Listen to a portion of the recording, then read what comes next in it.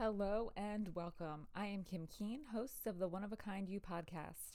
I started this podcast to share the journey of my past self, a woman who was struggling with leaving her teaching career and adjusting to stay-at-home mom life, to help other women with their motherhood journeys or their work-life balance journeys so they can let go, make themselves a priority without all the sacrificing. So if you are a regular listener of One of a Kind You, thank you so much for tuning in. I am so thankful and excited that you're back for another episode. If you're new to One of a Kind You, welcome, welcome, welcome. I am so excited and thankful that you decided to stop by and take a listen. So for all my new listeners, the way that this podcast works is that I share a journal entry of mine from about 5 or 6 years ago, and then I reflect on what I was going through then with what I know now and how I could have eased the struggle. So I am just going to get started, and this entry is from February 12th, 2016, and I write, "Yesterday was busy with errands, taking Lily to school. I was fine all day until Pete's text at 5 o'clock to tell me he was working later than planned. It simply pushed me over the edge. I'm tired of going it alone all the time. I'm tired of feeling lonely and like a last priority. I'm tired of feeling unappreciated and taken for granted. It just gets old living the same existence from day to day without having anyone to turn to. I don't feel like I can count on Pete for anything, pretty much ever. It just sucks. I don't have a support system or any help. At work, Pete can say, hey, so-and-so, can you help me with this or take care of this? I don't have that luxury. It is draining on all levels. In fact, I feel like an empty shell wandering through life because I am so drained and exhausted. I'm tired of feeling like this. I'm tired of feeling like all of the joy in my life has been sucked out. I'm tired of being resentful, angry, and bitter. I want to feel complete, joyful, happy, and peaceful. I want to feel capable and confident and worthy. It's hard to feel these things or even work to feel these things because I'm so depleted. Last night took a toll on me and I feel so weighted down with a heaviness in my heart. I've just gone through the motions today. I should be enjoying the time with the girls, and I haven't. That saddens me. I have to do something to get back on track today, but also to get my life back on track. I don't want to continue living like this." The first thing I want to say is that it kind of saddens me now to read how desperate and lost I felt at this time in life. It saddens me to feel like my life was off track. But I know, because honestly, it really wasn't. You know, I had a husband who worked hard. We were financially secure enough for me to be home with the kids. We had, some extra money to start doing things on the house that we had at that time to make it what we wanted. We had a dog. We had 2 dogs and a cat. I had so much in life. And so the fact that I felt like I had nothing really saddens me. And I know where the root of that belief came from. So for new listeners, I was in therapy at this time, and the focus was on being codependent. It was on being an anxious person, and it was on suffering from childhood emotional neglect. And for all my regular listeners, you already know this backstory. But what I realize now is that going through therapy and just focusing each week on those labels and those situations or circumstances in my life prior to where I am now was not serving in any way, shape, or form, because it exacerbated the feelings of feeling like a failure since I left my teaching career at only 6 years. And so it felt like I had the weight of the world on my shoulders because I was so focused on the childhood emotional neglect in itself. Like, how could my parents do that to me? How could they be so selfish? How could they not see what they were doing? I just don't understand. But the reality is that my parents were going through their own issues and navigating life the best that they could. And so, unfortunately, I was caught, I'll say, in the crossfire. I was stuck in the middle of it all. And so for a long time at this time in life, I felt like my parents didn't love me, because if they loved me, how could they do this to me? Now I see that my parents love me. They don't necessarily always show their love in a way that I expect them to or feel that they should. Not so much now, because I I've done the inner work around the childhood emotional neglect and all of those things. But if I reflect back on life and I can say, oh yeah, it's, I know my parents loved me. They did when I was growing up. They just didn't show it the way that would have been best serving for me at that time. And that goes along with personal responsibility. So I was taking personal responsibility for the experiences that I was having, because I felt awful leaving my teaching career. I felt like a failure leaving my teaching career, and something was missing inside of me, and I was having really sad thoughts and really defeated thoughts then, back in 2014 when I left my teaching career. And I went to therapy thinking like, okay, I am having an identity crisis because I identify as a teacher and now I'm not a teacher, so I just need to navigate that. Never in my wildest dreams did I ever think that it was going to turn out to be a focus on codependency, anxiety, childhood emotional neglect. And with that being said, each week I would go to therapy, and I'm not knocking therapy because I have a friend who is a therapist, and therapy can be very beneficial. I just think the therapist that I had was not a good match for me. But each week it was just, okay, so I would tell her, oh, Pete, he didn't text me until 5 o'clock to tell me that he was working late. And that infuriates me because he knew long before 5 o'clock that he was working late, and he could have given me more notice. And then we just talked about that. But there were no tools or strategies. And even if there was, they weren't going to align with the person who felt like life was off track, who felt weighted down, who felt lonely, who felt like an empty shell. It didn't matter what the strategies were that she gave, because the strategies she gave weren't always helpful, with the imaginary Pam spray and the imaginary scissors. And, she would often say to me, get off of the crazy train, Kim, and tell Pete what you need.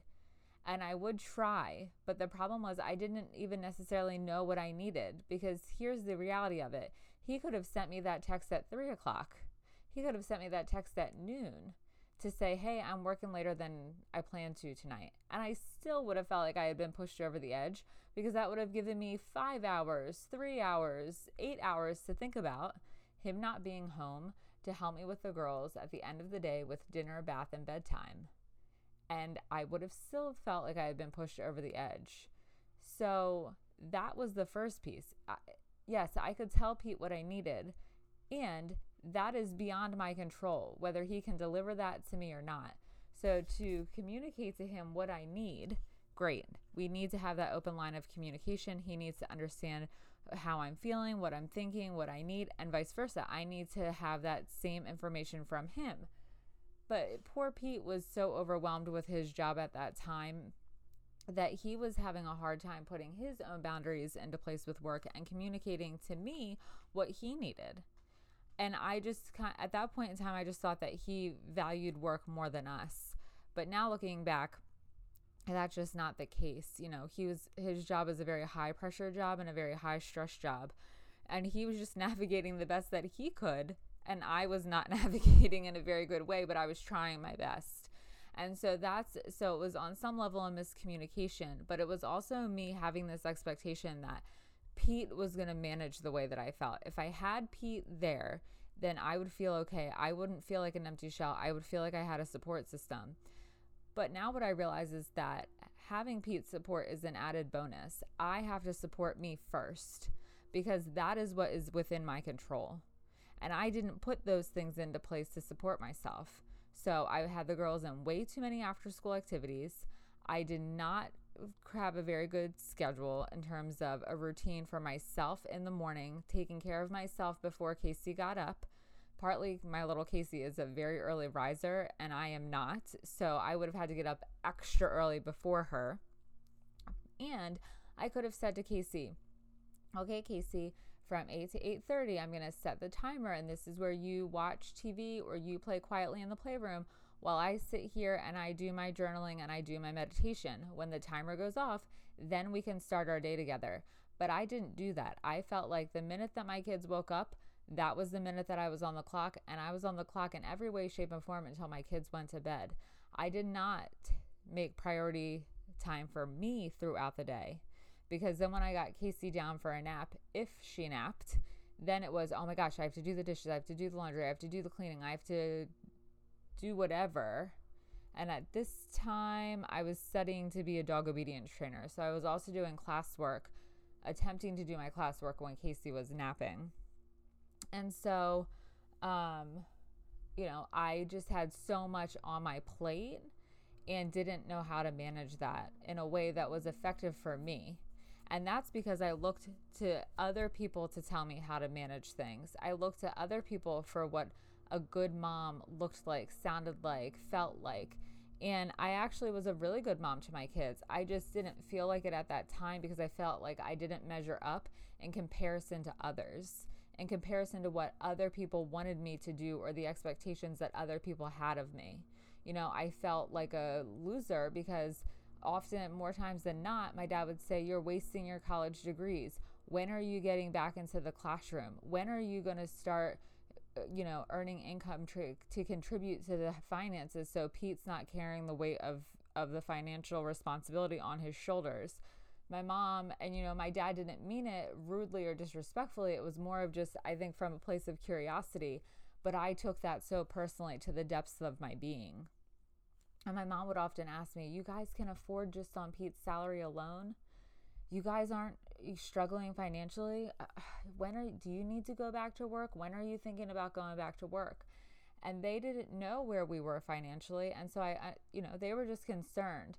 But when that conversation from either parent came up, I took that to mean that I wasn't doing a good job. I wasn't enough because I wasn't taking care of the girls and the house and the dogs and contributing financially.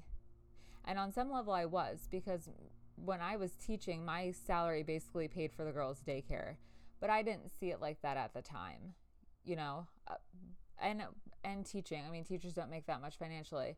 But I, at this point, had been teaching for 5 years. I had my master's degree. So I was starting to make my way up the pay scale. So it gave us a little, I'll say, quote unquote, fun money, but it really wasn't fun money. It went into fixing up our house. So, and I was also teaching college courses at this time. So there was so much that I had on my plate and I just couldn't manage it all. And because I was sinking in the weight of the responsibility, I took that to mean that I wasn't a good wife and a good mom. But I really actually wasn't an empty shell of a person. The one part of the journal entry that I didn't read to you because it really wasn't relative to me being pushed over the edge was that I had gone to do an angel reading class with a girlfriend. And we had a great time. And my grandfather came through. And she had family members come through. So I was on some level trying to give myself that time to explore new interests, spend time with friends, get out of the house and give myself a break from just the day-to-day responsibilities of life. So when Pete and I were home together, we had a great relationship. We had fun. We laughed. We had a great time with the girls, just playing with them in the backyard, going to the local orchard or the local farm to pick cherries or blueberries or the pumpkin patch in the fall. So I really wasn't an empty shell of a person. It was just the day-to-day grind that made me feel as such, because it just felt monotonous and I felt like I was doing it alone. And on some levels I was, because I didn't have a nanny. I didn't have someone to help me. I did have a cleaning lady, so it's not even like I had to do all the cleaning. She does the weekly vacuuming and the cleaning of the toilets and, dusting. I had to do the other cleaning.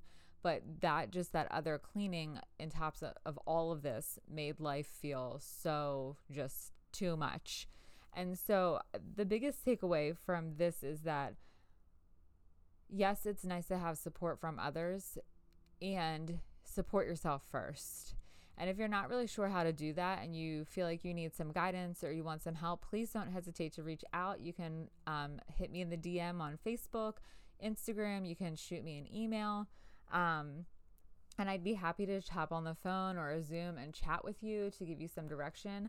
But the biggest thing too is that the belief that I had around myself is what was the driving force behind all of this. I didn't see all that I had accomplished.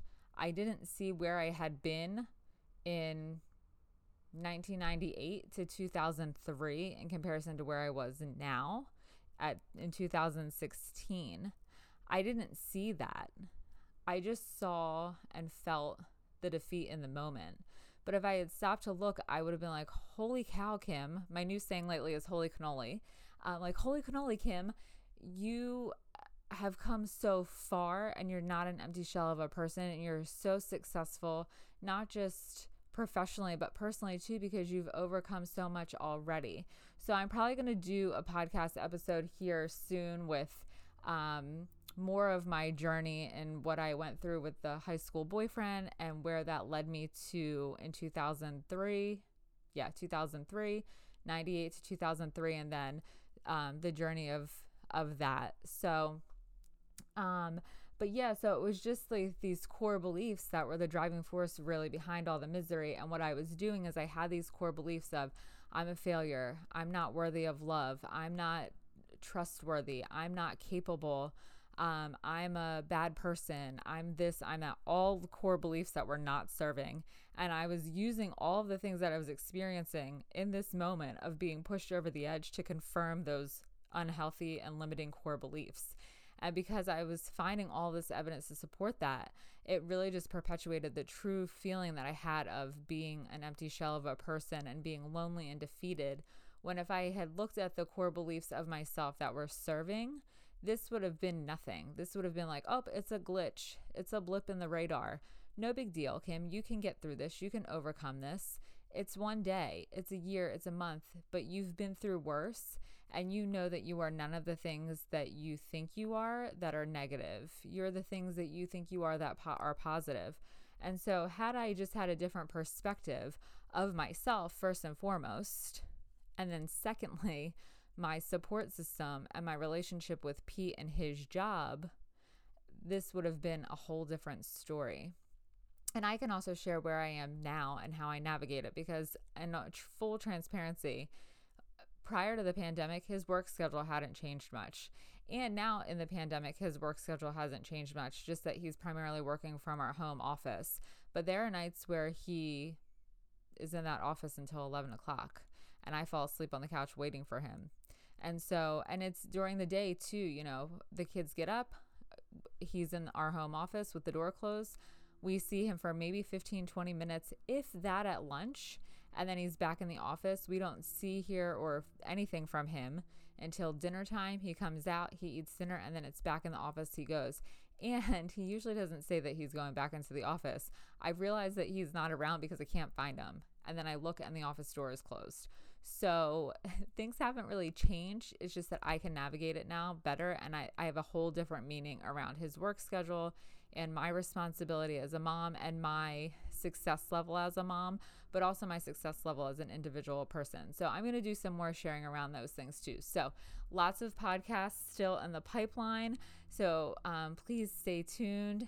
And if you found this episode helpful, please share it with a friend that you feel might benefit from listening. And I just want to thank you so much for taking the time to tune in. I know everyone's schedules are busy, especially now with summer and having kids home. So I'm just so grateful and appreciative that you chose my podcast and the time to listen to it. And I hope that you will join me next week. Thanks so much and have a great day.